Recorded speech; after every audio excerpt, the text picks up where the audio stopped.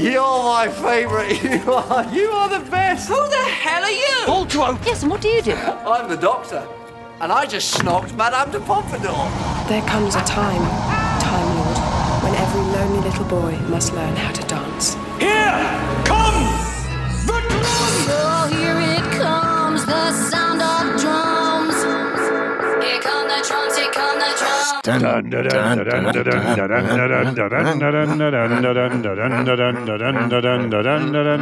Hello, and welcome to Pull to Open, a podcast that goes randomly through all of the stories in Doctor Who. My name's Chris Taylor. And I'm Pete Paschal, and we're a couple of guys who are journalists by day, podcasters by rest of the day, and have written a lot about Doctor Who, obviously watch it feverishly and often. Yes. And previously on Pull to Open, we were in the Forest of the Night with Peter Capaldi. Then the randomizer that we rely on to take us through the Pull to Open Codex took us to the Forest of the Dead and its first part, The Silence in the Library. And now we have arrived, amazingly, in an episode and a story that bears a lot of connections, the previous one. It is story number 173 in the Pull to Open Codex. Ladies and gentlemen, The Girl in the Fireplace. Boop, boop, boop, pew, pew, pew. Crowd goes wild. We have arrived in the fireplace very, very early on in our run in Season 3 and Episode 5 of Pull to Open. We're here. I got to say, given the history of our pod that you've just gone over, this seems like the least random randomizer pick that we've ever had. It truly does. Sometimes we're stretching to explain why the randomizer brought us here. I will fully admit that. But after the last episode in which we talked about Moffat and RTD being the Who Beatles, when they work together, they always just knock it out of the park. You know, they're the John and Paul. And here we go to one of their earliest collaborations, which was perhaps more of a collaboration than any. So I'm fascinated to get into it. But first, let's talk about our week on social media. Pete, how have we been doing? Yeah, it's been a big week on the socials. So as Chris just mentioned, one of the episodes we just recently did was In the Forest of the Night. That's been on TikTok all week long. Now, interesting things that have come out of that. So I think I was kind of dead on in the beginning of that podcast where I suggested that it might be an episode, but that people love to on it, which is to say like, it's very memorable for being not super great or delivering on what it is. Yeah. But there were some people who liked it, and that's fine. We found redeemable things in it, like everything in Doctor Who that you try to admire the ambition of it, at least.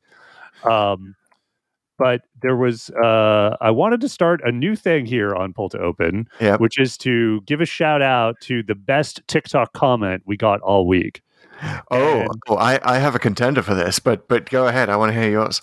Yeah, well, mine is when we took a little segment where you talked about the people burning the trees, and it was the Cobra team. And we were talking about how that being kind of a silly Chekhov's gun that they never really pay off. And why the hell Cobra, which was a good aside. Like, there's been any number of Doctor Who organizations that they've shown why bring this new thing up. And one of the commenters suggested would have been funnier, and this is Stranger Danger with a 3 in the E, would have been funnier if it was Torchwood burning the trees. Yes. Which I have to, like, that's pretty on the nose, but I would have allowed it. That was my favorite. That was my favorite comment too. So we absolutely agree on that. Thank you so much for that. It was one of those few TikTok comments which I had to tell my wife about, and then we laughed about it as well. So thank you for spreading the joy, TikTok people. Yeah, I'm in my mind. That's part of, I don't know, somewhere between Torchwood seasons, maybe the last two. That the Cobra is just sort of a covert cover for them. So, and they also did remind us, I haven't lived in the UK for 25 years, so sometimes these things slip my mind, but Cobra is actually a real organization. It is sort of the crisis group that meets in Downing Street. Wow, it's not a ruthless terrorist organization determined to rule the world? You'd think maybe there was some connection to the Cobra in G.I. Joe, but no. It is an actual organization, and Boris Johnson got in trouble for not attending meetings early on in the COVID crisis. So oh, wow. it kind of came up a lot more after In the Forest of the Night. So Right. British people really know what it is now. Because of Boris Johnson's little-known fear of snakes. That's why he didn't show up. Indeed. In any case, talking of Pull to Open's connection to the real world, I believe that we have some exciting news about what our show has done for HBO Max. Indeed. So, as I was, as we were prepping all our social material, shall we say, for the TikToks, it didn't escape our notice that In the Forest of the Night had a bit of a misspelling on HBO Max. It actually spelled it night with a K. God, I just, as an editor, that made my eye twitch every time I saw it. Yeah, clearly done. Input by someone who had not seen the episode. Clearly not a Doctor Who fan. Anyway, as one does, this is the modern way of doing this. You shout out to the service on Twitter, and we did. And I'll fair to say we were very polite. We just said, "Hey, could we get this corrected? It's wrong. It should be night with an N." And I gotta give a lot of admiration and shout out to HBO Max's customer service. They replied right away. We got in a direct message back and forth, and not only did they listen, they fixed it within a like 24 or 48 hours. I don't know, very quickly. Like you think that would be something that would kick to the bottom of the pile to get to it months later. No, it's fixed now. Go check it now. I mean, now as I'm recording this, like you're going to hear this in a week, but I'm really impressed with the speedy response there. Way to go, HBO Max. Yeah, thank you, HBO Max. I definitely want to give plaudits to the streaming services where they're warranted. HBO Max, I sort of ambivalent about as a home for all of new Doctor Who, which it is. It's the only place you can watch it unless you're buying the individual episodes. And it is sort of a little bit difficult to do what we're doing and sort of randomly dipping out of episodes, right? I find that I have to search for it all over again. Mm-hmm. Right, search for Doctor, because I can go play next episode of what I was last watching, but that's not going to take me to the menu where I can get to the episode that I need to get. So HBO Max, just an idea. Thanks for listening to us on Forest of the Night, but just an idea. Maybe put Doctor Who as sort of a thing you can easily access from the homepage, because there are a lot of us here. A lot of us are going straight there. We're Who fans. We want to dip into any part of the Doctor's timeline. As if we were Clara splintering ourselves through time. So please make that more accessible. Well, I would also think since it's so recent, it was so recently new that the season just finished a month or two ago, and we just had the New Year's special. This is sort of the period where people want to catch up. Yeah. So having it front and center is probably a good idea, a good way to capture new viewers.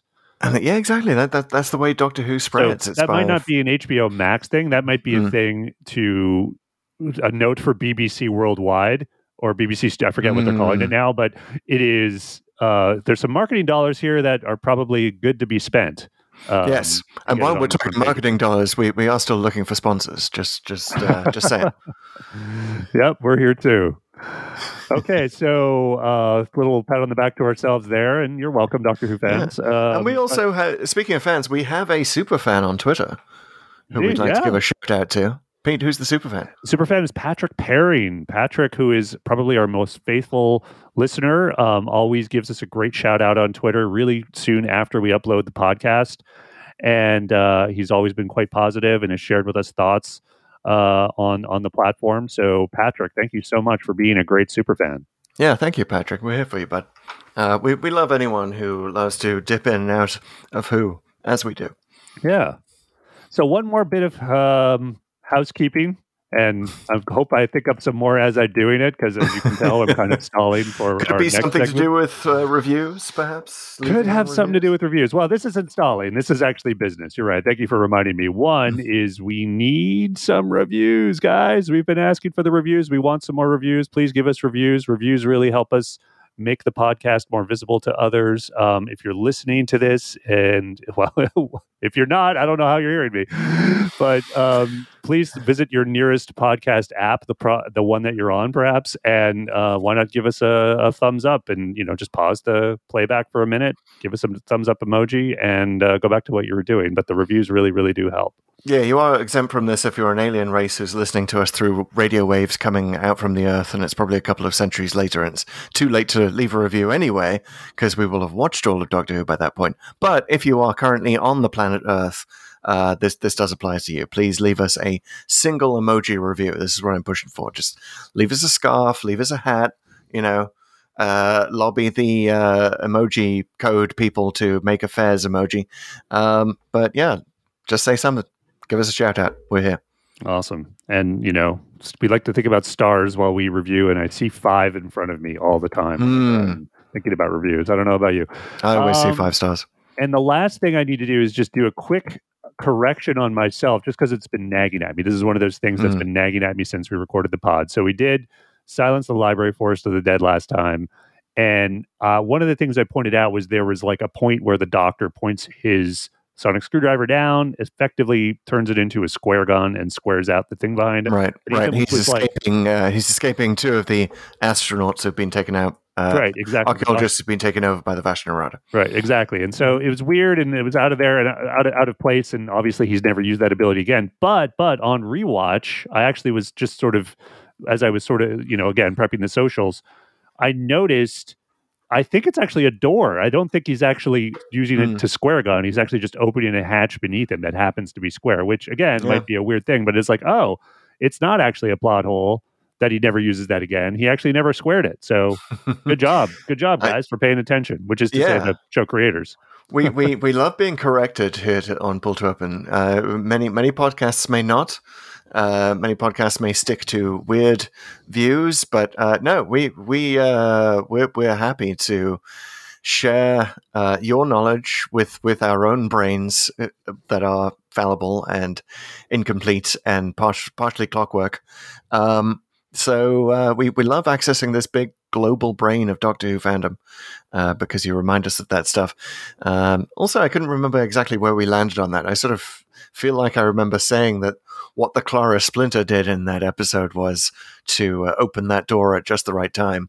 Right. Which explains why the Doctor never used that sonic power again. So yeah, I envisioned her there with a saw, basically, before he got there, like, oh, it's ready for you.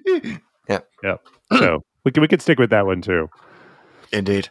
That was my saw impression, by the way, not punching a baboon. Or not a materialization. Yeah, that's the super fast, ludicrous speed dematerialization of the TARDIS. You're welcome. Cool. By the way, I prefer retcon to correction. Let's please retcon us. that actually would be a great alternate title for the podcast. Please retcon us. Wow, I love it. Yeah. All right. Think of that as our second tagline after Doctor Who Randomized. All right, it is time to get to this week's story and the segment that we start every time before we get into it. And we're going to do so again with the girl in the fireplace. Is TLDW, Too Long Didn't Watch, or Too Long Doctor Who, or Too Long Did Watch, in this case, because I think every Who fan has seen this one. So we give one of us, and this turn it is Pete, 1 minute per new Who episode, 30 seconds per classic Who episode. So you have 1 minute, Pete, to summarize in record time The Girl in the Fireplace with no notes. You've closed all the windows. Yeah, I've seen nothing except for the light of my camera now.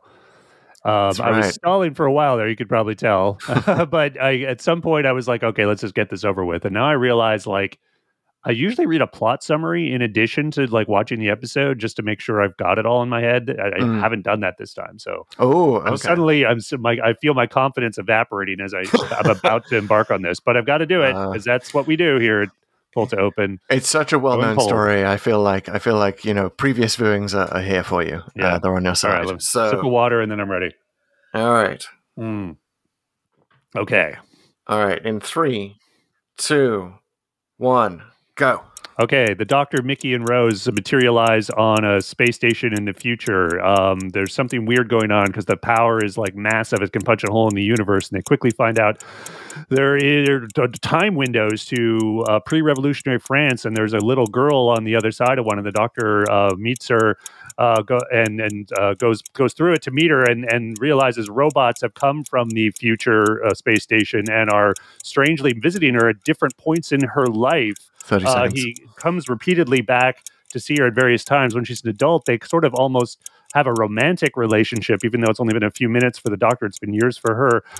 They put it together that these robots have gone haywire and basically have decided that they need to harvest the brain of Madame de Pompadour, who the girl happens to be, and for their ship to work. So the Doctor actually shatters all the time windows to prevent them from doing that, robbing the robots of their mission and what they're doing. But he comes back to the space station, and the girl dies later because she's grown up, and he never gets a chance to say goodbye to her. Sorry, I didn't do it. Oh, so close though, so close. You got to the part where we always we unite as Doctor Who fandom and say, why couldn't he just go visit her in the TARDIS before she dies? Yeah, that's true. It's probably one of the first things we should tackle in this commentary. It is a simple story. I got a little lost in, it's as we always do in the TLDWs. It's so much pressure. Yeah, I mean, there's a lot to leave out, and this is one of those episodes where there are so many great emotional beats that I wanted to stop and talk about, because this is, you could talk about the plot, but when I got to the romantic part of it, I really wanted to I did not say we're going to talk about it now, but it's like that's really what this story is about, right? And it just, when you talk about the story, it just seems so inadequate. Yeah, it's kind of a rom-com. It's certainly a poignant romance. The Doctor is, for the first time, and perhaps arguably one could say, we could talk about this, depending on how you feel about his whole story with Rose, perhaps the most romantic single episode. Yeah, I'd agree. Yeah. I'd agree. This is the most romantic single episode involving the Doctor and the most overt exploration of the character's own sexuality. Yeah, and sex is clearly the defining factor, because it is a myth. We'll just get this right out of the way, that the fact that Madame de Pompadour invites the Doctor to dance is a reference to to having sex with the Doctor, reference to the Doctor dances, where that's clearly what it meant. But no, Moffat has said he did not intend that. It's just that Moffat is such a lusty writer that this sort of stuff just comes out anyway. So even though there's a shot of the bed, and there's some very clear implications, and there is actual snogging. We will get to the use of the word snogging in a second. I knew we would. We're getting right into it this time. We're going right to the. We're going right to the robot, to the space station, to the time. We're going right to the sex part. Right to the snogging. Yeah. And the shagging. But yeah, there is no definitive shagging in this episode. I'll just say that it is. No, there isn't. I mean, I think if you really want it to be, and if you do, I don't know why Doctor Who's your show. There are plenty of others where it's a little more you overt. Watch the show and then you go to AO3, right, or one of those, the collections of slash stories and fan stories, and you. Yeah, exactly. I mean, I think if you really want it to be, there. you can. I'm not telling you what to put in your own Doctor Who universe, but I think it's It's just very. Moffat is great at this, actually, and so is Davies to a certain extent. They walk right up to the line, and they never quite go over it. I mean, the bed scene in particular, I found okay, it's just right there in the foreground at the end, and she took him by the hand to the bedroom. Yeah. And you're just like, wow, okay, what's going to happen here? And then it's like, oh, the fireplace. Oh, okay, great. To be honest, though, there is only one episode of Doctor Who that makes it explicit that the Doctor has had sex, and it is episode 1, An Unearthly Child, where we learn that he has a granddaughter. Well, he's also been a father before. They've said that in The Doctor's Daughter, and there's a few references to his family. But yes, I take your point. So the Doctor shags is what I'm saying. It's a fact. We've always known it. Calm yourselves, classic Who fans. We've always known it. I see what you did there with the subtle Silicon Valley paraphrase.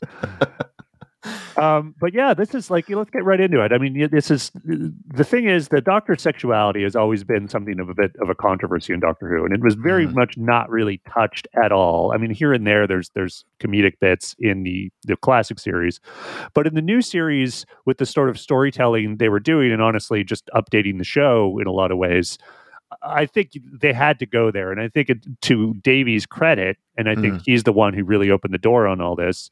He handled it with aplomb in series 1, where older man takes younger girl to travel with him. I mean, how could you not go there? In particularly with modern audiences, where obviously in 2005 when the show was relaunched, this there's a lot of protection, shall we say, in greater society against exploitation of those kind of relationships than there were when the show was first the classic series was on. You kind of had to, and so I'm glad they did, and they used it to a lot of comedic effect, but not and starting the whole Rose love story, which obviously there's a lot of tension with that here. But when in this story, I think you really just we could talk a little bit about Whittaker too, like the fact that the Doctor has been played by a man. Now, he hasn't just been played by a man, and I think anyone watching this episode, if you're sort of saying the Doctor's an asexual being who doesn't really have a gender, like, watch the girl in the fireplace. Like, what, are you kidding me? Like he's a man. I mean, like, and admittedly, like a wise, aged Time Lord man, that the rules are different and the sexuality is different, but no question he's male right now in this episode. No, we know from the existence of a granddaughter that Time Lords have sex. It's just a fact. And if Moffat and RTD are the Beatles of Who, as we have suggested, they're the John and Paul, then the girl in the fireplace is very much there. I want to hold your hand, where it's very clear they are not just singing about wanting to hold your hand. This is clearly an episode relevant with not just sexuality, but the romance that comes from the connection of the minds between the two of them. Yeah, right. Agreed. The Doctor puts his hand on Reinette's head, and they share everything. And she sees how lonely he was. He becomes vulnerable for possibly the first time in New Who, possibly the first time ever that he's been that vulnerable. And he's mentioned that his childhood was lonely before, but for someone else to see it like that, almost without his consent, as it were, he's being more vulnerable than he wants to be. He's sharing more than he wants through that connection because he has to look in her brain. I really like that scene for a lot of reasons. Yeah, it's redolent of romance, right? I mean, that is what romance is at its root. So it's romance and sexuality all mixed into one. But go ahead. Well, it's the heart of the episode, obviously, and both the leads play it so well when they do that. Like the facial expressions, particularly on Sophia Miles, which I think that's how you pronounce her name. Yeah. They are they're just it's played to a T. And I think this sort of brings up an uncomfortable question of like, why hasn't he ever done that with other companions or Rose or Clara or whoever? And I don't really have a good explanation for that, but I do feel like sometimes this is sort of a difference between romantic partners and friends, and the intimacies we share with them are inherently different. And I know he doesn't do so quite so deliberately here. She walks back through, and he doesn't expect it. But that idea of sharing your vulnerabilities with someone new you have a connection with, and things you might not even share with your family or your closest friends, I think that's very human and very real. And I don't know, and really, very good friend. In other words, it's like I still believe it, even though it kind of necessitates that I forget that he did that, or he hasn't done that with his companions generally. I mean, I would like to posit that the Doctor is a romantic in all senses of that word. I mean, in the way that he dresses, she dresses, the way that she travels through the cosmos looking for adventure and friendship and connection with other people, and just wanting to help. Totally a romantic. There's a reason why Gallifreyans have two hearts, people. It's because one heart cannot contain all the love that this that this person has for time and space and everyone in it. And while, the other Time Lords may have buried their two hearts under layers of fusty, non-interventionism, the Doctor is always someone who is very much open to that, who has opened both of her hearts to the universe and its people. So it's, we need to explore that more often. Need to be more explicit about that. And I like it when the show does that. I like that they have turned the corner into bringing the Doctor and Yaz together in where we're at this point in the current show. It's just right. Well, we'll see. But I do want to take it back to snogging, because that is still that's a line. Back to snogging, guys. That is still a line, because the line is as the Doctor presses the button and flips the fireplace around, which, by the way, made me feel like that's one part I don't think has aged well. The flipping fireplace, just sort of feels like a stage farce. Which it is, actually. Just a quick side note is that they did build the spaceship set right next to the room set, and when the Doctor kneels down to talk to young Reinette, they're actually facing each other, which is kind of a neat thing. So it's one of those things where I think they took the story.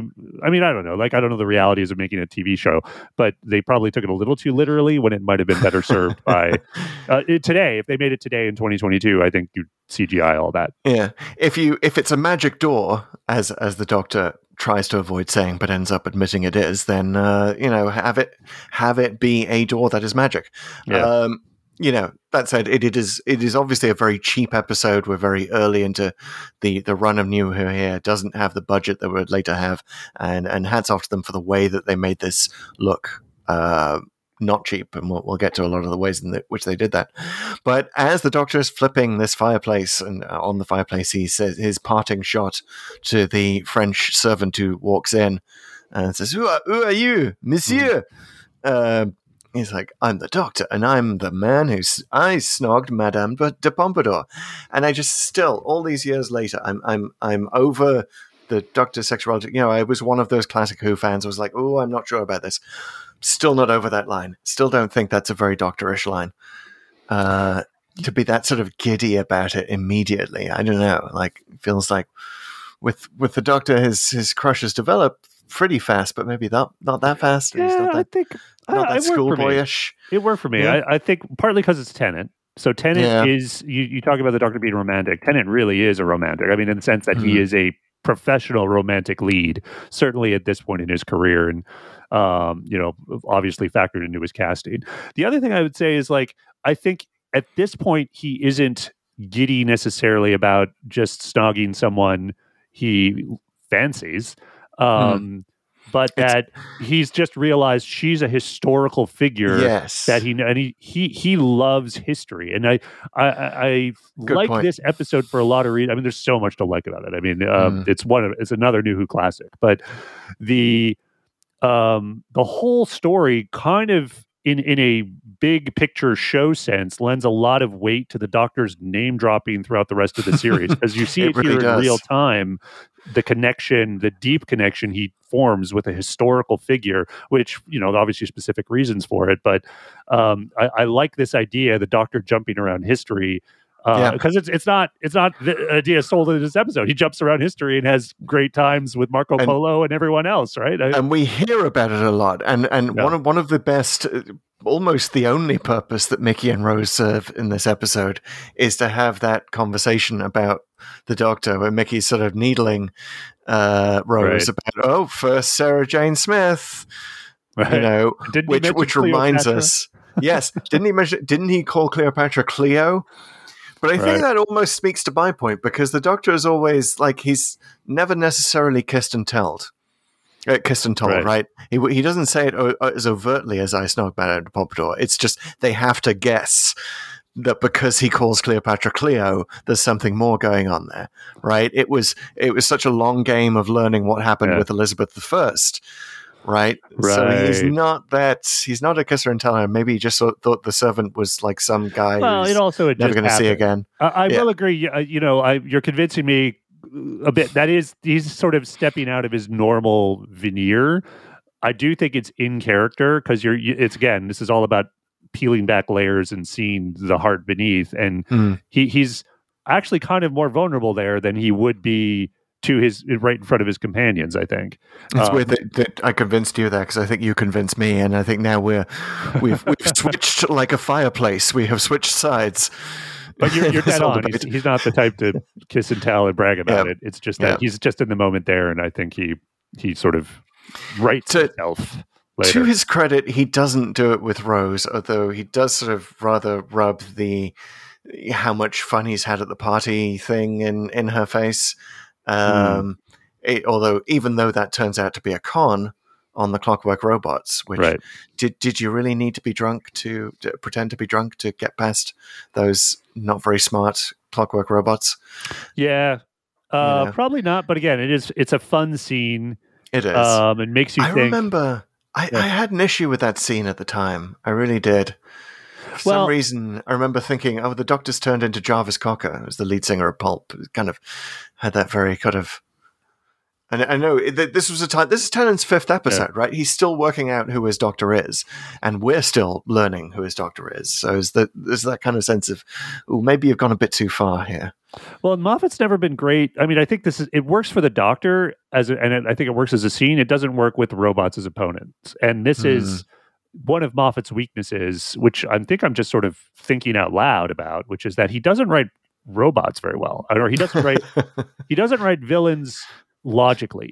They don't act logically. Like, that's why he's never been very good at writing Cybermen or Daleks, or thinking about how, like, what would a robot that probably, it's pretty clear they don't have emotions, that they're robots, that they're just going through programming.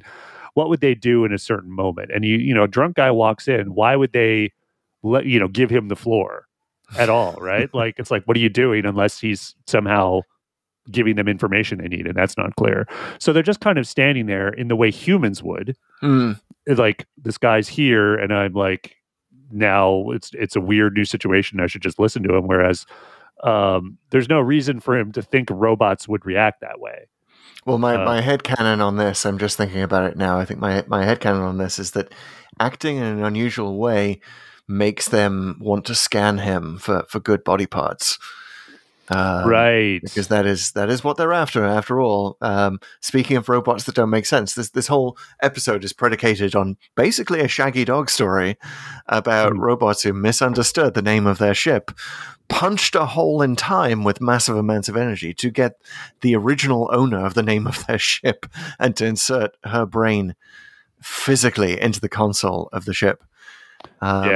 Which reminds me, have you seen the mini webisode that came in 2020 that Moffat added for sort of the lockdown rewatch of this?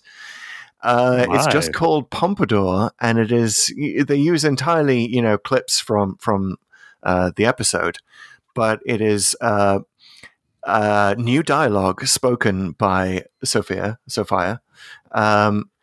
as Madame de Pompadour, talking about how Versailles is strangely silent now since you've gone, Doctor. And, I remember you telling me that the robots were going to scan me, and perhaps they were going to insert my memories into the ship somehow, and they might back up a digital copy, and that person would be so lonely. And why am I so lonely, Doctor? And, so it slowly cuts to this one new scene that they filmed for it, which is supposedly the console of the ship, right? So it's clear that this is, a version of Madame de Pompadour who was digitally inserted into the ship and is now there for all time. Wow, like they copied her consciousness and they didn't need the brain itself. Got it. Wow, I had. How did I miss this? I had no idea this existed. I got to go check it out.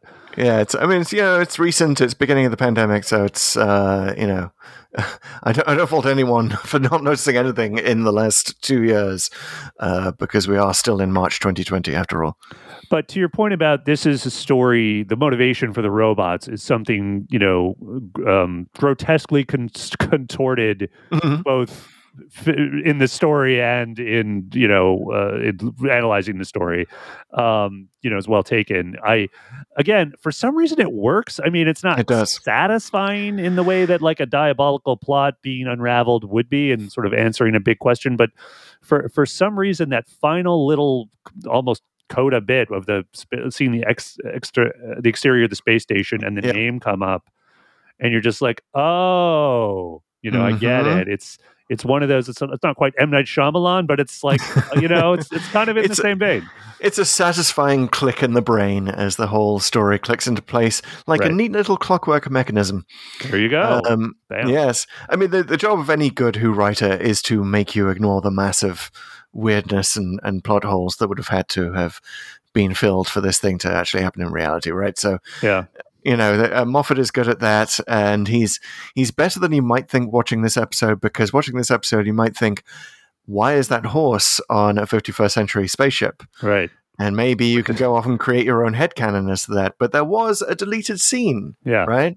You want to tell us about the deleted scene? I think it was the horse master was known as like Cholera Guy or something. Yeah, there was... I'm not sure what it's known as, but apparently it was. I haven't seen it. I don't know if it's on the DVD or not. I didn't look enough, but I did read about it. So that the scene where the doctor eavesdrops on Renette and her friend outdoors. Apparently, there was an adjunct to that scene where the stable master comes by and basically is like, "Where's that horse?" He's really mean, and he's just like, "I'm going to whip that horse within an inch of its life," and sort of justifying a little bit the doctor, quote unquote, keeping the horse. And sort of keeping it out of pre-revolutionary France, which is fine. And it speaks to a little bit like, again, I think if you're thinking about what happened to the horse by the end of this episode, you're a little bit like, or why did the doctor think he could keep it? I think you're probably missing the point. So I think it was a good cut. And it speaks to sort of a point, I guess, I think in Moffat's writing career, at least for the show, where he might have overwrote a little bit here and there. And there's actually one other element of the story.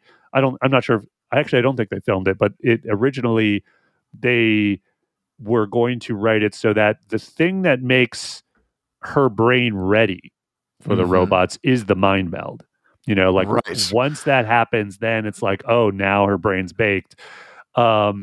They obviously didn't go with that, and partly I think because they wanted her older and they wanted more windows on her timeline, but also like it's one thing too many that the thing that the plot hinges around, and it really wasn't necessary. So they're haywire. They think they need her brain. That's really all you want. And that they have to wait till she's the exact same age as the ship itself. Right. Exactly. Yeah, which is nice because it introduced that element of uncertainty. It's like, she has to be 37 and some number of days. We don't know the number of days. So I like that. But I also would have liked a version where the Doctor is somehow responsible for all of this in the first place, sort of thereby increasing the timey-wiminess of it all. And kind of increasing this. It's always very interesting when you think, well, the Doctor is going through time, causing as many problems as he solves. Well, it would also explain why he doesn't do it much. If it is one of these things where he's leaving too much of his own imprint somewhere, it'd be like, oh, what? That's sort of going over the line. Like I like how New Who does this quite a bit. Even if you think about the fuel for the Daleks that they kind of retcon, that it's like if you've traveled through time, you can sort of power them in a weird way, which was a neat little thing they put in the first series, and they kind of forgot about. But it's okay. But it is one of those things that sort of shows, like, oh, the Doctor actually is the catalyst a lot of the times for trouble being afoot. And speaking of catalysts, I think this episode was in itself a catalyst, perhaps, or at least a blueprint for what New Who was going to be like. Right. And it's super interesting watching it now, instead of coming straight from School Reunion, which was our first Tennant episode, oddly enough, and now we're here in the next episode. Had we watched it that way around, we'd probably be doing a lot of commenting on the fact that, Rose and Mickey's relationship seems to have improved dramatically in the 5 seconds they were off screen. But no, we don't care about that. But what we do see, looking backwards, is a lot of the template for New Who, because, and a lot of the template for the Moffat era, because Renette is very much Amy Pond. She's very much the girl who waited. Mm-hmm. You can almost see how Moffat stole from himself for the 11th hour here. He's just recycling ideas. I don't know if that makes this look worse or the 11th hour look worse, but Right. But that's a fascinating thing. He also admits that he was influenced by the time traveler's wife. Yeah, in the that's a pretty actual writing obvious of this. influence. You can see it. Which is, clearly also an influence on River Song. Another reason why it's interesting that we came straight from Silence of the Library, Forest of the Dead. Mm-hmm. Um, Well, I will say, in Moffat's defense on some of this, is that the idea of time being nearly instantaneous for one person and long for another person is, it's kind of an obvious place to go with almost any time travel story. And Davies himself did it with the World War III, and I forget the first part of that one, but basically Aliens of London. Like when Rose, which I really liked, like Rose, he just sort of casually has Rose come back a year later, and then, but actually deals with the real consequences of that, which was quite good. Yeah. RTD is like sort of 80% interested in fun, timey-wimey stuff that had never been done before, oddly, in the entire history of Classic Who. Right. But Moffat really goes hell for leather in filling in all the gaps of all the possible time travel stories, right? Yeah. With perhaps, Chibnall bringing up the rear with Eve of the Daleks, which is something that we hadn't quite seen before, the classic time loop episode that we see in so much. But yeah, anyway, to get back to this as a blueprint, it's also got the blueprint of the lonely god aspect of the Doctor. Mm-hmm. The sort of slightly more romantic aspect that would start to play out with Rose, and then with, with Martha, and then with Clara, with Amy for a little bit, and then with Clara. So it's a blueprint for a lot of that. So it's sort of interesting coming back, rewatching it now. It seemed so remarkable at the time. It kind of just seems less remarkable now. It just seems like a kind of, definitely in the top 10% of New Who episodes. But having watched all the subsequent stuff that flowed from it, from the success of this idea, looks perhaps a little bit diminished. It almost like I probably see it. I wouldn't say diminished. I don't think that's quite the right word, because I get what you're saying, and I would use as an analogy James Bond movies, where they became formulaic.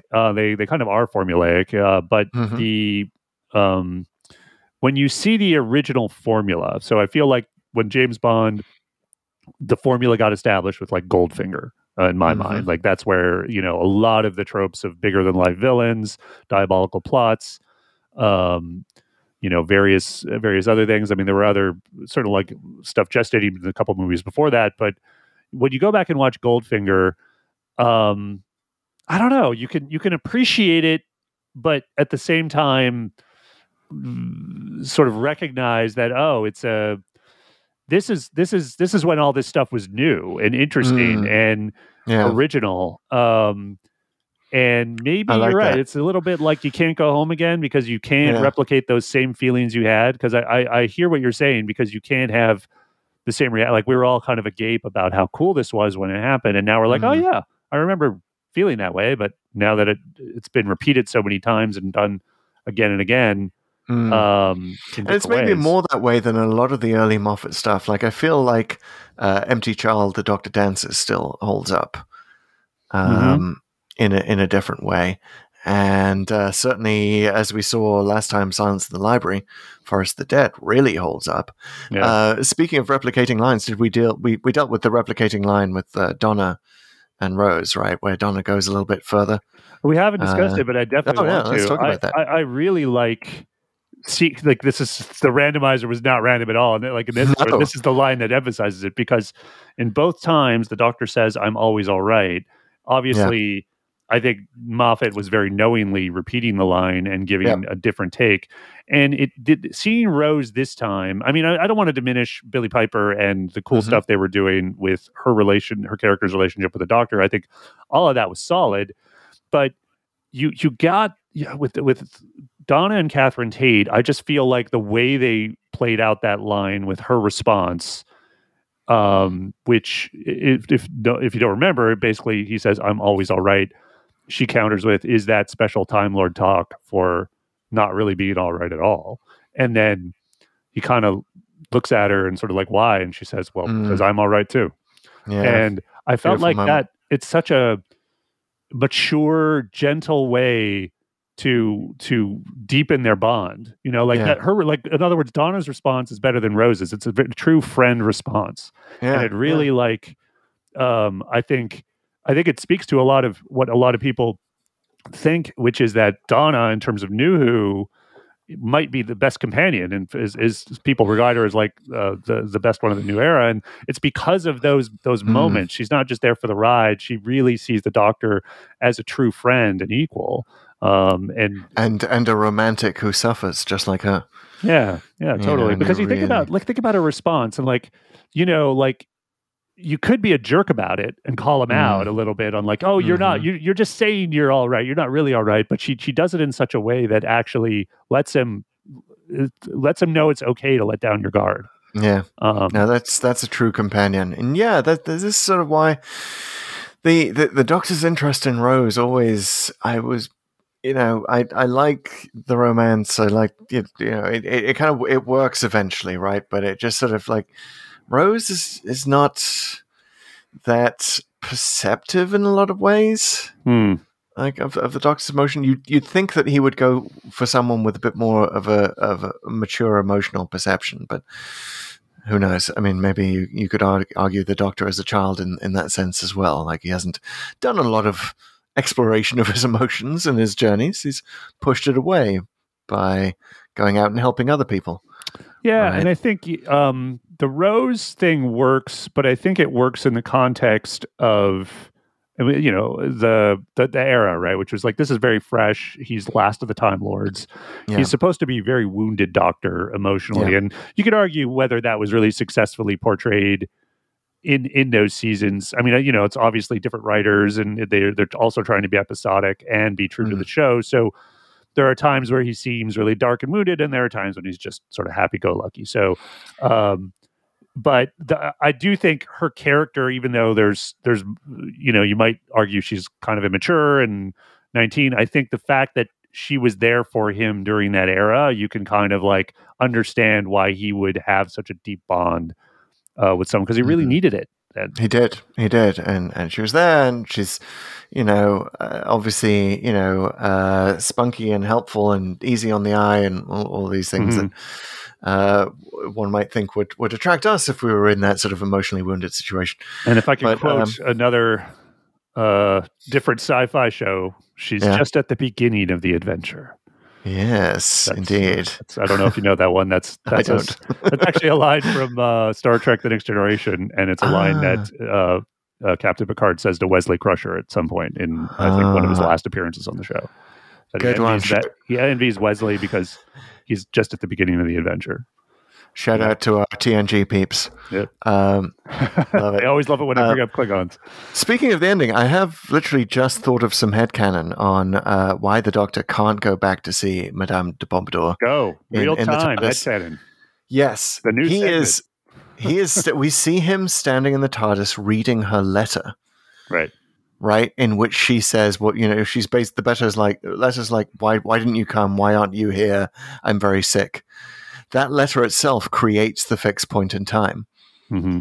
And he waits to read it, like he takes the letter from Louis XV, which, by the way, the Doctor, super dismissive of Louis XV all episode. Oh, you're the King of France? I'm the Lord of Time. Little jealous, perhaps, Doctor? You like hanging out with historical figures, don't you? Unless they happen to be sleeping with a historical figure that you like. Anyway. Unless they're dudes. this particular incarnation, less interested in the dudes. Yeah, that would change. But that's why he takes the letter and he goes back to the TARDIS. Does not read it in front of the King. Does not read it anywhere in the Palace of Force. Is standing in the TARDIS because I think he thinks in his own head, if he opens the letter and it's just sort of general, non-specific stuff that would sort of allow for a loophole where he could use the TARDIS, he would do that. But that's why he looks so devastated when he's reading the letter in the TARDIS, because he knows now, and the TARDIS also knows now, that she's a fixed point in time. That letter would be a paradox. The letter would vanish. It would just, like if he went back at any point at all to see her now. So the letter itself is the fixed point in time. Yeah, I like that headcanon. Like it makes me think. I love it. It's a great explanation, and it makes me.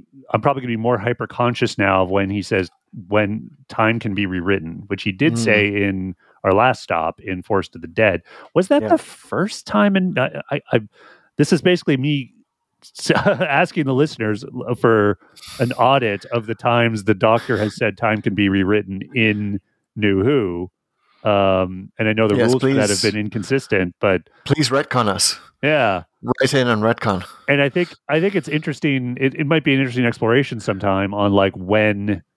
Well, what are the rules? How have they changed? Because they clearly change in this era too, right? Because they're fairly consistent. And this is the thing: there's a hand wave in the episode, and it's the same hand wave you get in any Doctor Who episode. So you can't. It's not a call out at all. It's just that they're like, why don't we use the TARDIS to go back to the palace because the time windows, for whatever reason, we can't get through because the robots have jammed them. And it's like, well, we can't do that because we're part of events, and it's just part of events. Okay, okay, we're part of events. When are you not part of events, Doctor? Yeah, and the thing is, like time travel stories, they don't work for this reason. Because why can't you just keep if you theoretically had time travel, you could literally do anything. So you need to have some rules of the road. But this is the consistent rule of the road for Doctor Who generally. And again, it is like you do it when you need to, and you don't. You can't when you don't. But it does kind of make some kind of sense. In that, like maybe he should have just turned to Rose and raised his eyebrows and go, "Remember Father's Day?"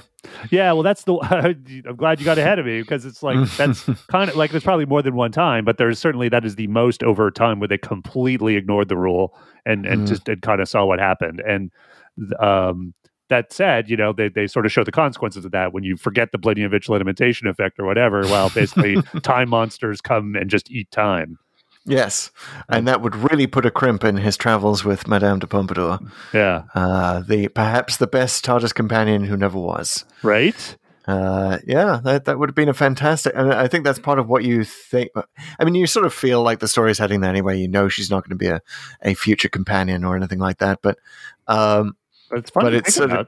It's fun to think about, and you sort of, for that scene to work, you have to think that it's a possibility. The Doctor does want to take it through time and space. Which, by the way, how would that have worked with Rose? I mean, come on, Doctor, you're just collecting a harem now. I mean, I wouldn't put it past the Tennant Doctor. He's, you know what? I can see a farce here where he sort of resets up the old backup control room. And he makes them think individually that he's only traveling with them. So he's like one of these polygamists who's like, yes. Oh my God, that is so funny. That's a just great... back and forth. Yeah. Alternate adventures. That would actually be great for the show if we could set this up, because then you'd have, one actor would only be filming on, it would reduce the weight on the cast. Yeah. Except for whoever's playing the Doctor. That'd be a fun, elaborate thing. You know what? I'm actually thinking this might make a good mini season or season where they do it, and maybe it's even the same person, just at different points in their time stream.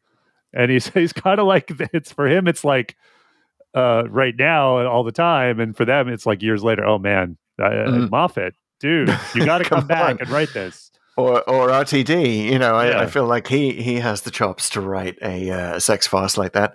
So bring it on in, RTD. Let's make Doctor Who controversial again. All right, so speaking of Madame de Pompadour, also known as Jean Antoinette, I'm going to butcher her name. My apologies to my French teacher, mother and sister, for all of the French I'm about to butcher. But Jean Antoinette Poisson. Her family name was Poisson. How did the Doctor not make a joke of that? She's a fish. Too many jokes to make already. I know, but that was her name. She was not actually. She's called Renette throughout, and describes herself as that on first meeting with the Doctor. Right. That was actually historically inaccurate. So. Let's talk about the real Madame de Pompadour. I will go forward through her timeline, as the Doctor does. So she was born to... there's actually a bit of a potential scandal over her birth. To just a dude, Francois Poisson. A dude. Fish guy. A dude. and his wife. But it's suspected that her biological father was some other... fancy financier or possibly a tax collector. Oh yeah, she was from Paris, right? She was from Paris? Yes. Yeah, okay. Yes. So already mired in scandal. And then at age 9, she goes to a fortune teller, Madame de Lebon, Okay. which I'm going to get here a little bit early. I think that Madame de Lebon may actually be the Clara Splinter, Oh, wow. because Okay. the fortune teller predicted that the girl would one day reign over the heart of a king. Oh, my. Wow. I like So, this. Who were they as talking the- about?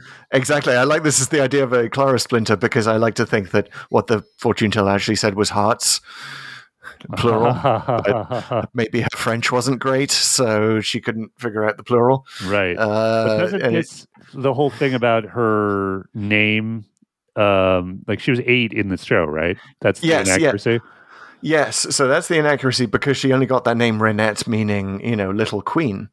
Right. Oh, because yes. after the fortune tell, got it. Yeah, that makes sense. So, like, I forgot that. Yeah, Renette. Okay. So from that age, just as you could uncomfortably suggest that she was being groomed by the Doctor, she was in fact being groomed by her parents to be the mistress of Louis XV. Wow. From the age of 9. Yes, and Wow. she does, in fact, as the show suggests, at the Yew Tree Ball, she does, in fact, meet the king. She'd met him before that, basically went on a hunt with him and was supposed to stick at the back, but rode a horse out boldly in front of the king to catch his attention. And then she shows up at the ball dressed as Diana, the hunter goddess, right, to reference that instant. And it's this whole deep seduction Wow. that she was into. She was super smart French about the way she girls, went man. about it. Yeah. And so she made an alliance with the queen, basically. The show is right about that. She became a lady in waiting to the queen, which is as high as you could go and still be a woman in the French court, but it was still a very powerful position, being the king's sort of officially sanctioned mistress. And in that position, she basically became the prime minister of France. She was choosing a lot of the ministers.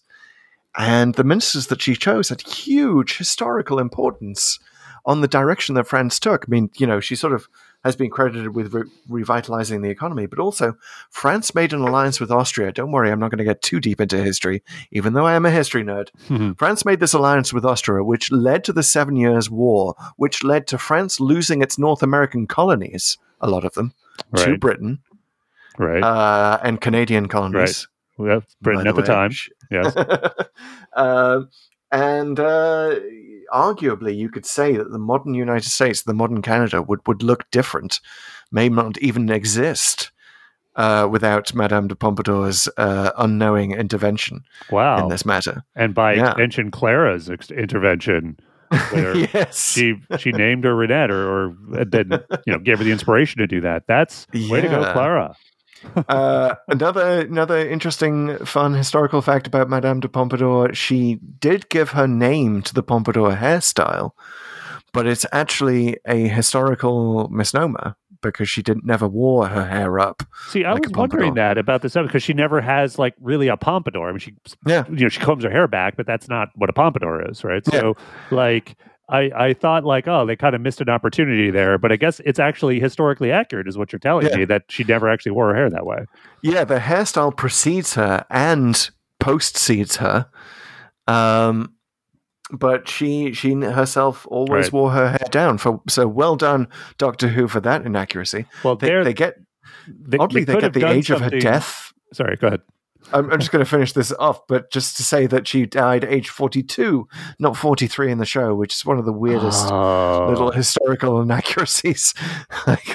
Also, come on, 42 is right there. Well, maybe that's why you had to change it. A minute or two on the space station, which apparently is a lot of time in the real world.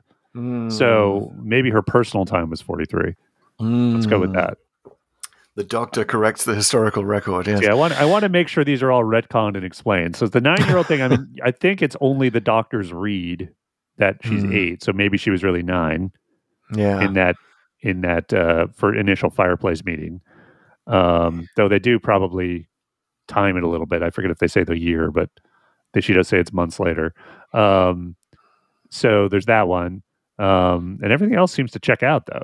Yeah, it really does. So it's bravo, Doctor Who, for getting us interested in an actual historical character are really showing us that for once in a way that the show, barring the occasional appearance of Churchill and, guest stars playing, James the First, et cetera, et cetera.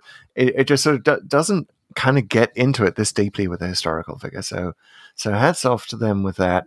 They went out of their way to make it really accurate, and even some of the details in the sets. I mean, I got to say, like a lot of the style of what they did with how they made it at least look like France, and even the pan down from the stars at the beginning, and they do it again with the space station.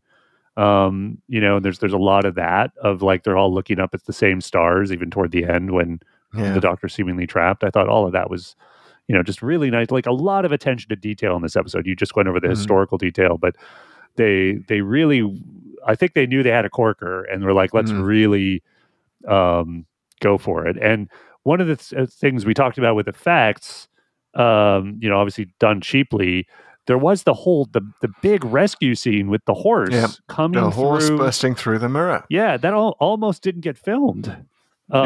Apparently, because surprisingly, they don't allow horses in stately homes in Britain. Certainly don't allow them to smash through mirrors. When I read about that, I actually heard about it through the commentary, and it always stuns me. Like, come on, it's TV. Like, isn't that like your free pass to do anything? We're like, let us do the horse in here. It's a TV show, man.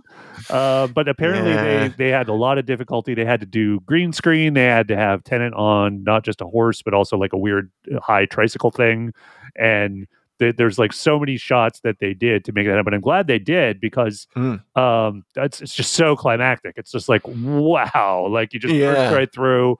It's so clearly an effect, but it is like you're so right with the heroic moment that you're basically like, yeah, man, go for it. It's very good editing, because I think you only really notice on a rewatch that it is chroma keyed, to use the technical term, that the Doctor is sort of chroma keyed in there in a sort of way that you would definitely fix in post with better CGI today. But it cuts away from that climactic scene so quickly that your eye barely has time to register that it's an effect. Yeah, and when there's that close up on Tennant winking at Renette, he's actually on a weird mechanism he's being pushed around the room, not a horse. But they pulled it off. It's such a great weirdly, it's weirdly more compelling than Capaldi on horseback, which I think was actually a real horse in Deep Breath, right? Which this episode shares another connection with. Deep Breath, of course, is when the Clockwork Robots returned. Yeah, from a sister ship. Yeah, which was an interesting choice. Again, Moffat recycling. Not that anyone was dying to see them again, but I will give them like points on the design of those guys is really, really cool. It's so good. I would love to have like just one of them as a sort of a souvenir prop. If I don't know if they're probably either dismantled or in other fans' places, or maybe David Tennant has one, but that would be like, if I had like one of my choice, I almost want that more than a Dalek, because it's just so unique. It really is, especially if it could move. It would be such a great animatronic thing. Yeah, if it could wind it up. Collectors would pay beaucoup bucks for that. And it's sort of interesting that it does. It's one of the few monsters where the Doctor actually compliments how beautiful the monster looks. Right? Yeah. I mean, first of all, we should say the masks still hold up. Yes. They're still super creepy. Carnival masks, you can't go wrong making them creepy with powder wigs on top. Well, I watched this one with my 8-year-old daughter, actually. Yeah. She was excited to watch it. I remember it not being as scary as Force of the Dead. She found it way scarier. She almost had to leave the room, but, she just snuggled into me. But it was, in hindsight, I was like, I was almost slapping my head, of course. There's a scene with a monster under the bed of an 8-year-old girl. It's like... Yes, and that whole scene has the clock ticking effect, which is just perfect. Suspense building, Moffat writing. So good. I love that scene because he really builds up the thing of like, if that clock is broken, then what's that sound?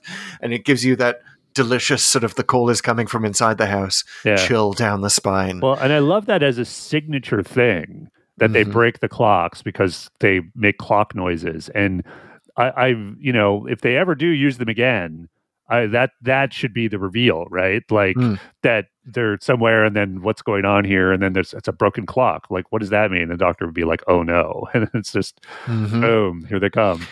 I also like that the Doctor sort of says it is sort of such an aesthetically beautiful object, this monster, that he almost feels bad about destroying it, but that's not going to stop him. Yeah, which I think wonderfully shows, really deepens the character of the Doctor. Really shows his two sides there.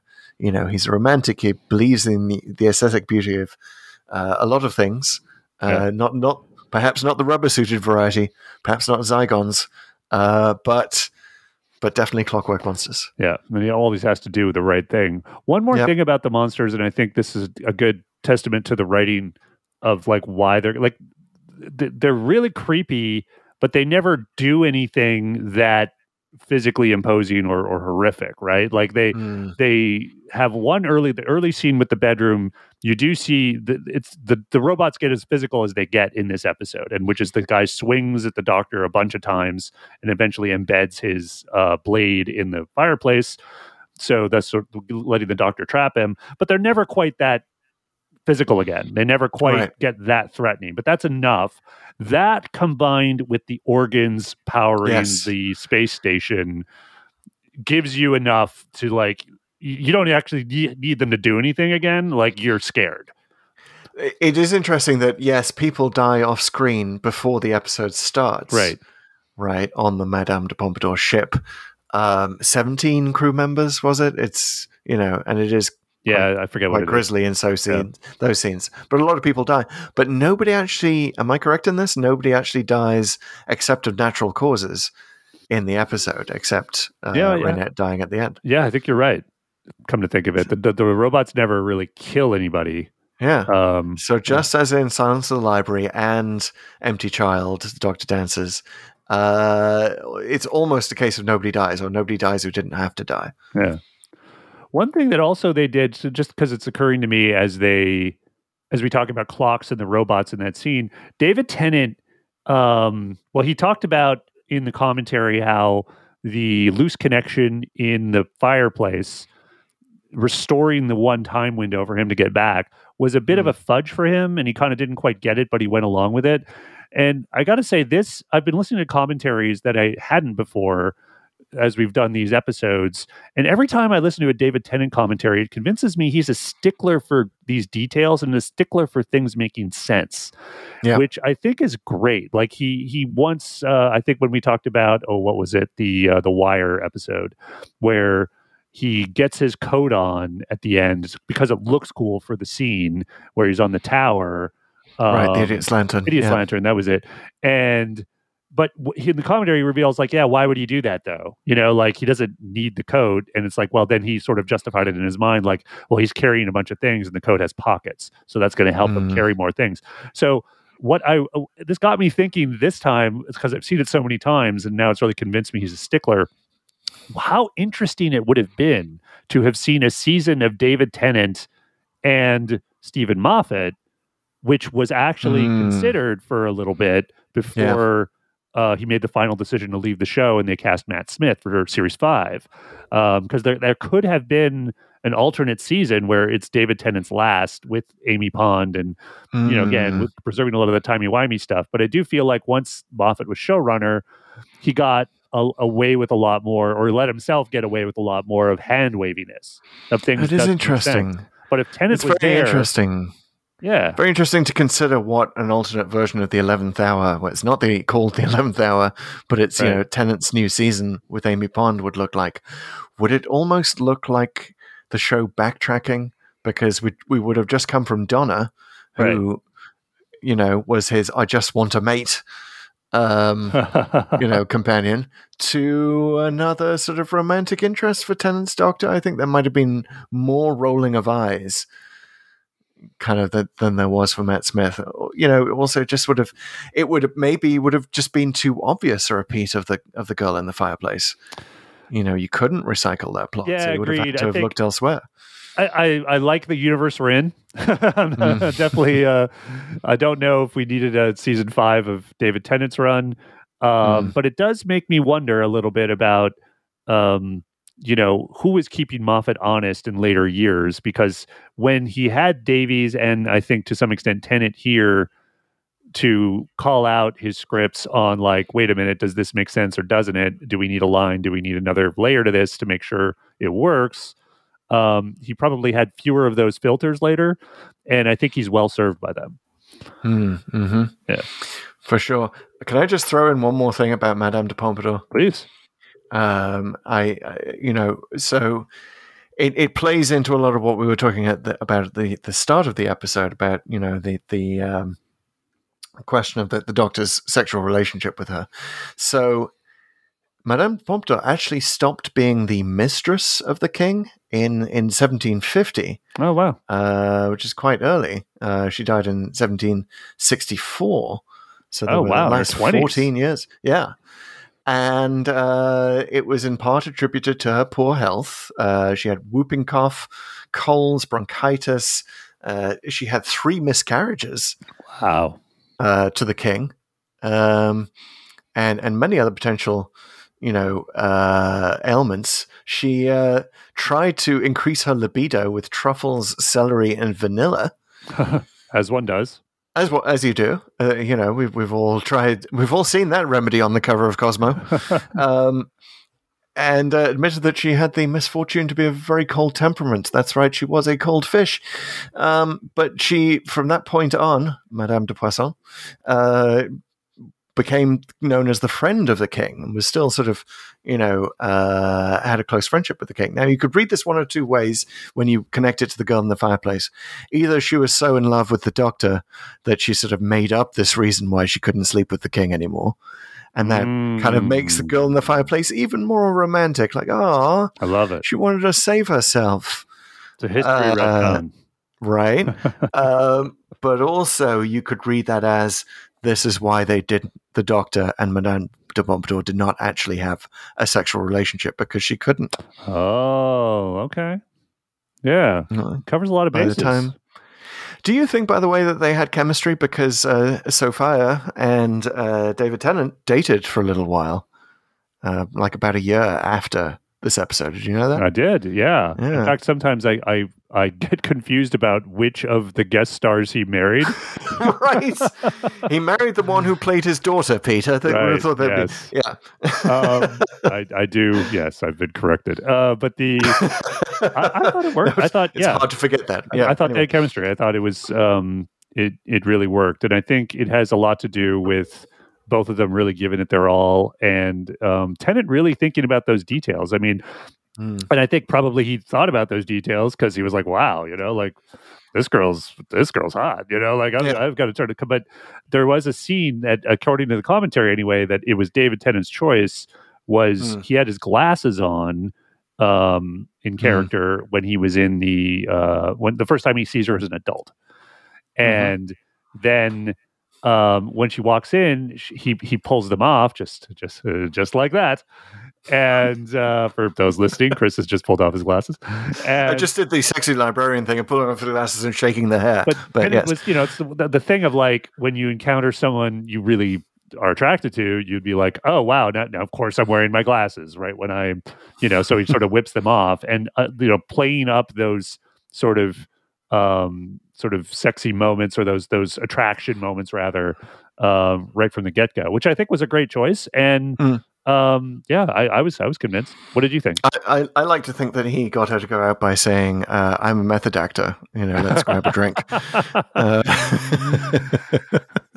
But times, oddly, I didn't. I was surprised when I discovered that they dated. I couldn't necessarily see it, which I think sort of adheres to this general rule that chemistry on screen and chemistry off screen are, inversely connected, right? Mm-hmm. You either have one or you have the other, and they didn't necessarily. I mean, they sold it to me, but I definitely thought that they were acting. Yeah, I see what you mean.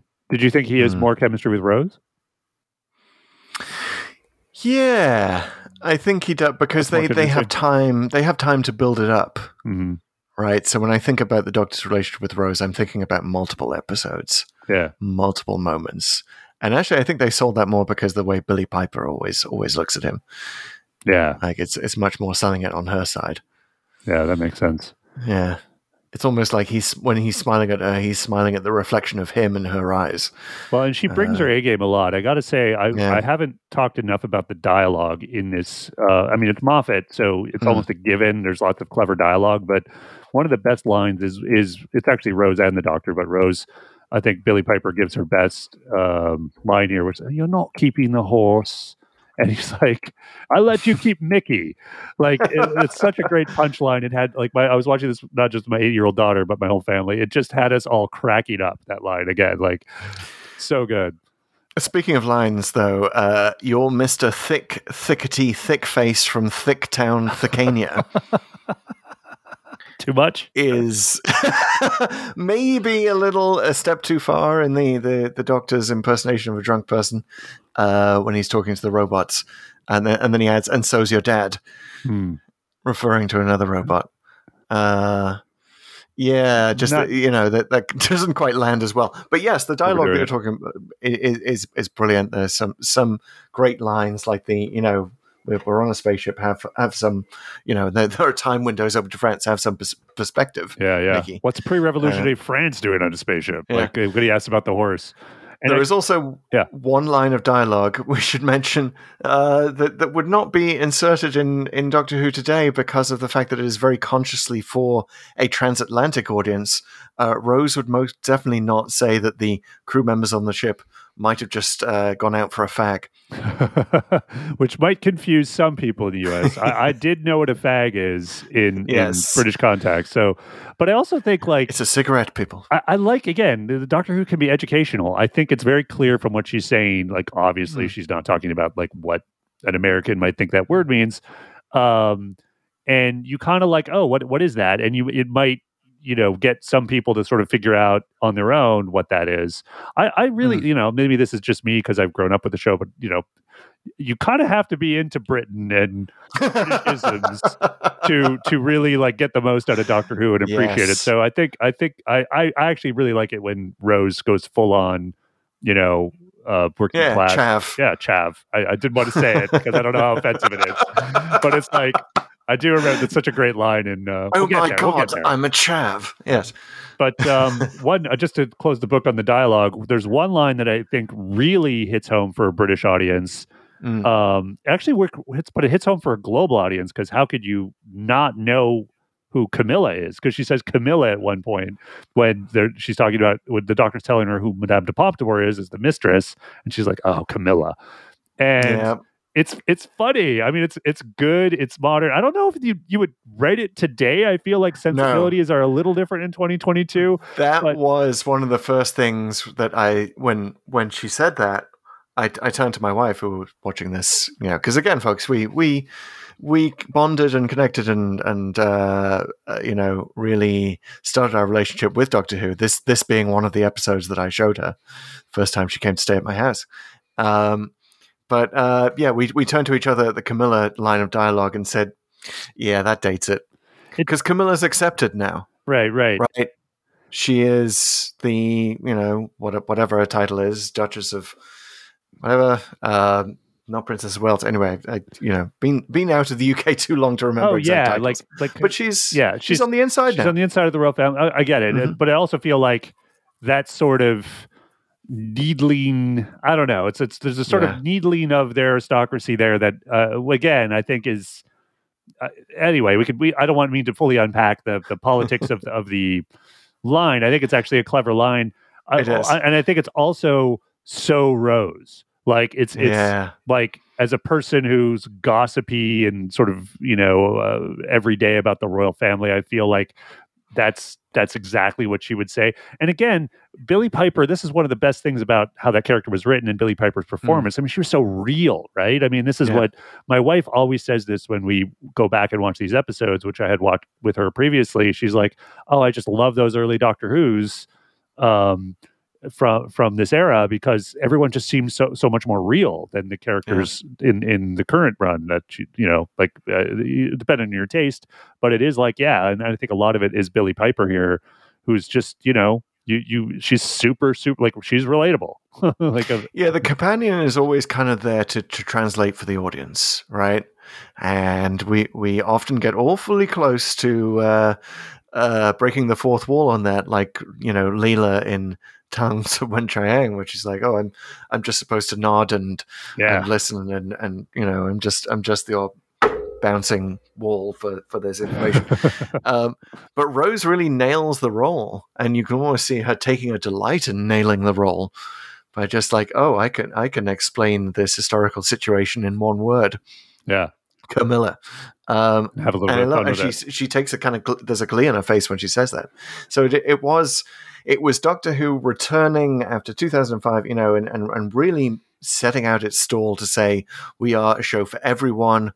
Even the Mr. Thickety Thickface who doesn't know anything about history,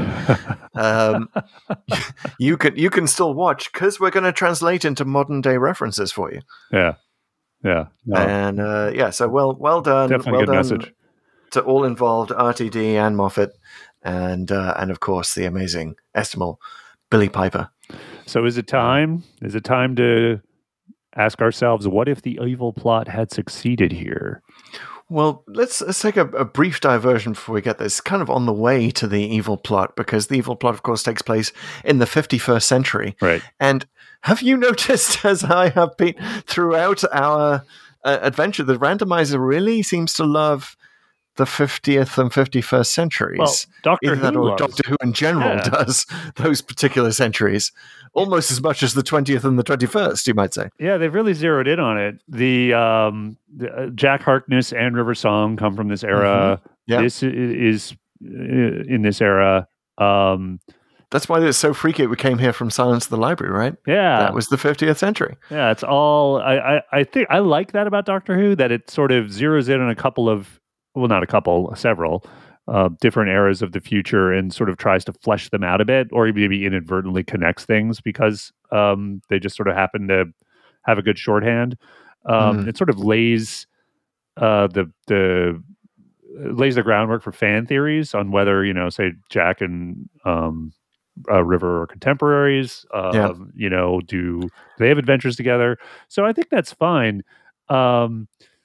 I kind of just... We should throw in K9, by the way. That's right. School reunion. The Doctor's just hung out with K9, and he doesn't even remember that this is the era that K9 comes from. How quickly he forgets. Yeah, and I feel like when Doctor Who goes into the far, far future, whether it's they talk about millions or billions or even trillions of years, it stretches a certain amount of your brain's credulity to think that the universe would even resemble what we have today, when with people still being people and ships just still being like, you kind of like once you get so far out, that's why I think in series 1, I think they did a little overkill with the Daleks being, I think they said it was like 200,000 years in the future or something. It was some ridiculous amount, which is like, okay, fair enough. But it's also like, you didn't have to bat, you only need a double here, guys. You don't need to go for the swing for the bleachers. Right. Utopia is sort of the ultimate example of that, isn't it? And obviously we'll get there.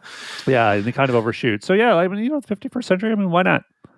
Yeah. Cool. Yeah. I kind of like it. I kind of want to read I don't know if this has ever been written, but a guide to the 50th and 51st centuries would be a great Doctor Who book. Just to zero in on all of the connections the Doctor has to that timeline, and trying to tie them all together. Surely you have your own copy of A History. A History. Yes, A History. The complete timeline, the complete history of the Doctor Who universe in 3 volumes. Oh my God! No, I don't have my copy of this. Obviously, I need to get the. Does the 3rd volume mostly take place in the 50th century? Be sure to add that to your Amazon wish list, and perhaps a fan will get it for you. But no, it's actually Lance Parkin and oh God, I'm blanking on the other guy's name, but he's actually been writing this book over and over and over. And the first one is sort of this very small tome. It came out, I think, in the early 2000s or late 90s. Since then, it's been revised 3 times. So this is the 4th edition, which goes all the way to the end of the 12th Doctor's era. And it literally does the exercise of when in the universe's history does every episode take place and how do they relate to each other. And so, as you might imagine, the modern era, like the present, which is from when the show first premiered, in the show in 63 to today, whenever that is, when the book's published, is the most complicated. But yeah, they do make the connections between a lot of these eras in it. I'm glad it comes out in separate volumes, and I'm going to suggest to the author that he might want to bring out just a separate 50th, 51st century guide, because that seems manageable. The idea of just reading about the entire timeline of Doctor Who kind of gives me the screaming heebie-jeebies. It's shockingly readable, and I love all of the theories that they put in, because it's mostly the footnotes that you want to read, because it's like, why did we choose this particular date if, for example, the date isn't given? And if it's just a general date, why is it in relation before this other story or after this other story? And what are some notes on the dating? Like, for example, why the hell is River Song even going in reverse order with the Doctor and things like, going, there's good thoughts about all of that. So it's definitely would recommend for me. I will check that out and see if I can literally check it out at my local library. But yeah, another quick detour to what if the evil plot had succeeded. Yeah. The Doctor mentions since the evil plot is conducted by the Clockwork robots, or the Doctor at one point calls them droids. He does. And so maybe I would like to ask our audience if they can tell us, is that the first reference to droids in Doctor Who? Perhaps, Pete, you can tell us that, because that is a very Star Wars word. It is a very Star Wars word. I think it might be. It's like an on-screen droid. There might have been. No, wait a second. Even in New Who, there was the android. Do you remember that? Yes, in Bad Wolf. So Parting of the Ways. Android, 2 words. And I feel that's still a clever kind of. That. Yeah, you can get technical either way. Yeah, I gotta look this up. I feel like maybe that robot in The Greatest Show in the Galaxy, the ticket-taking robot, might have been a droid. Interesting. But I'll get back to you on it. But if anyone knows were droids ever mentioned in the classic series, I'd like to know. Yeah, write in, or tweet at us, TikTok at us. Yeah, do your answer in the form of TikTok dance, please. Yes. Show us your favorite droid. Anyway, so they're evil and utterly insane. Though thoroughly logical from their perspective, scheme is specifically to kidnap Madame Pompadour and insert her brain physically into the ship. Right. Although, as we learn in the mini episode, they do it anyway with the downloaded version. So it kind of did succeed in a way to everyone's satisfaction. Okay, we're done. Because that's the stakes, right? The stakes is Madame de Pompadour's life. Well, think about this, though. Like, time's rewritten then if they actually do succeed, right? Like, if they physically succeed in removing her brain, like, then she doesn't die normally. Yes. In whatever, I forget what it was. But... and then she doesn't realign. She doesn't realign France with Austria. The 7 Years' War never happens. The USA never exists. Boom. Or at least not in its current form. Wow, Clockwork droids. They just unraveled all of history. They just unraveled all of American history. Maybe that becomes kind of French as well. An Amy Rory paradox, where they actually stop themselves from being built because all that stuff doesn't happen, right? It's like it's a little like City on the Edge of Forever with in Star Trek, where the Enterprise just disappears the second they go back in time, and okay, that's what happened. So then someone has to go back and fix it again, or it just doesn't. Or maybe, like, I guess what I was getting at with the Amy Rory thing, where they throw themselves off the building and just it all just sort of smooths out. Maybe that would have happened. That it's like, boom, and now everything's okay. We didn't have to do the horse through the window thing at all. All their blades suddenly go blunt. Yeah. You know, all of their little rotating clockwork threatening things that they're going to slice open her brain with. So, like, time itself stops the paradox. By the way, would they have... Their intent was to slice open her brain, like, right there on the floors of Versailles, which I got the impression. Certainly Yeah, they would would either have been a chop her grisly head off. scene. It would have been a little cyber conversion for everybody. Yeah. Yeah. So do you think they would have actually taken just the brain, or would they have just chopped off her head and then done the more I don't know. Did you deliberate notice work where in the they? space station? Because there's that moment where they make her kneel on the floor, and it's right before the horse comes through, and like, Yeah, I felt like they were Yeah. going to chop off her head. The Right. positioning of the blades, anyway, was more closer to her neck. So it's like they were Okay. going to behead her, which was very French. and, then, the invincibility. and then disappear off to the future with it, and then basically rip off everything that was in the brain, hook it up to the computer, and there we go. And it's like it's so sickening to say it out loud and to think about, like, as effed up as their plan is, like they're actually it works in the sense that the body parts they connect to the machinery do work in some way, and we see that later even with Deep Breath. Like, these robots, for whatever reason, are good at cybernetics. Yeah. Why not just use the brain of the pilot or the captain? Well, they needed Madame Dupont. Yeah, they just got way too literal with it. But Yeah. you'd think that they maybe would have, something in their programming would have said, well, hey, we got like 17 brains right here. You'd Maybe think. let's try one of them first. You know what? No one programmed these clockwork droids with Asimov's 3 laws of robotics. This is why. And Boston Dynamics, if there's anyone from there listening, please make sure, this is not a drill. Always make sure to program your robots with 3 laws of robotics. Well, that's a good point. Maybe that's why they're called droids. They're not. If you're a robot, you get that program, and if you're a droid, not so much. Could be. Maybe that's the distinction. So so we've gone from the stakes of one person's brain to pretty much All the of entire history. the entire of history since the French Revolution. Wow. I kind of believe you got to believe the French Revolution would still happen, maybe, although that was influenced by the American Revolutions of the 7 Years' War. If the 7 Years' War had not happened, we would not have taxed your guys' tea. Because we bankrupted ourselves with that war, so we needed the money. That's why we had the tax on the tea. That's why the Boston Tea Party. So, yeah. Doctor, you did it again. Save the universe. Nice work. This is a very save the cheerleader, save the world kind of moment with Madame de Pompadour. For Little sure. Heroes reference there for everyone. She's the fixed point in time.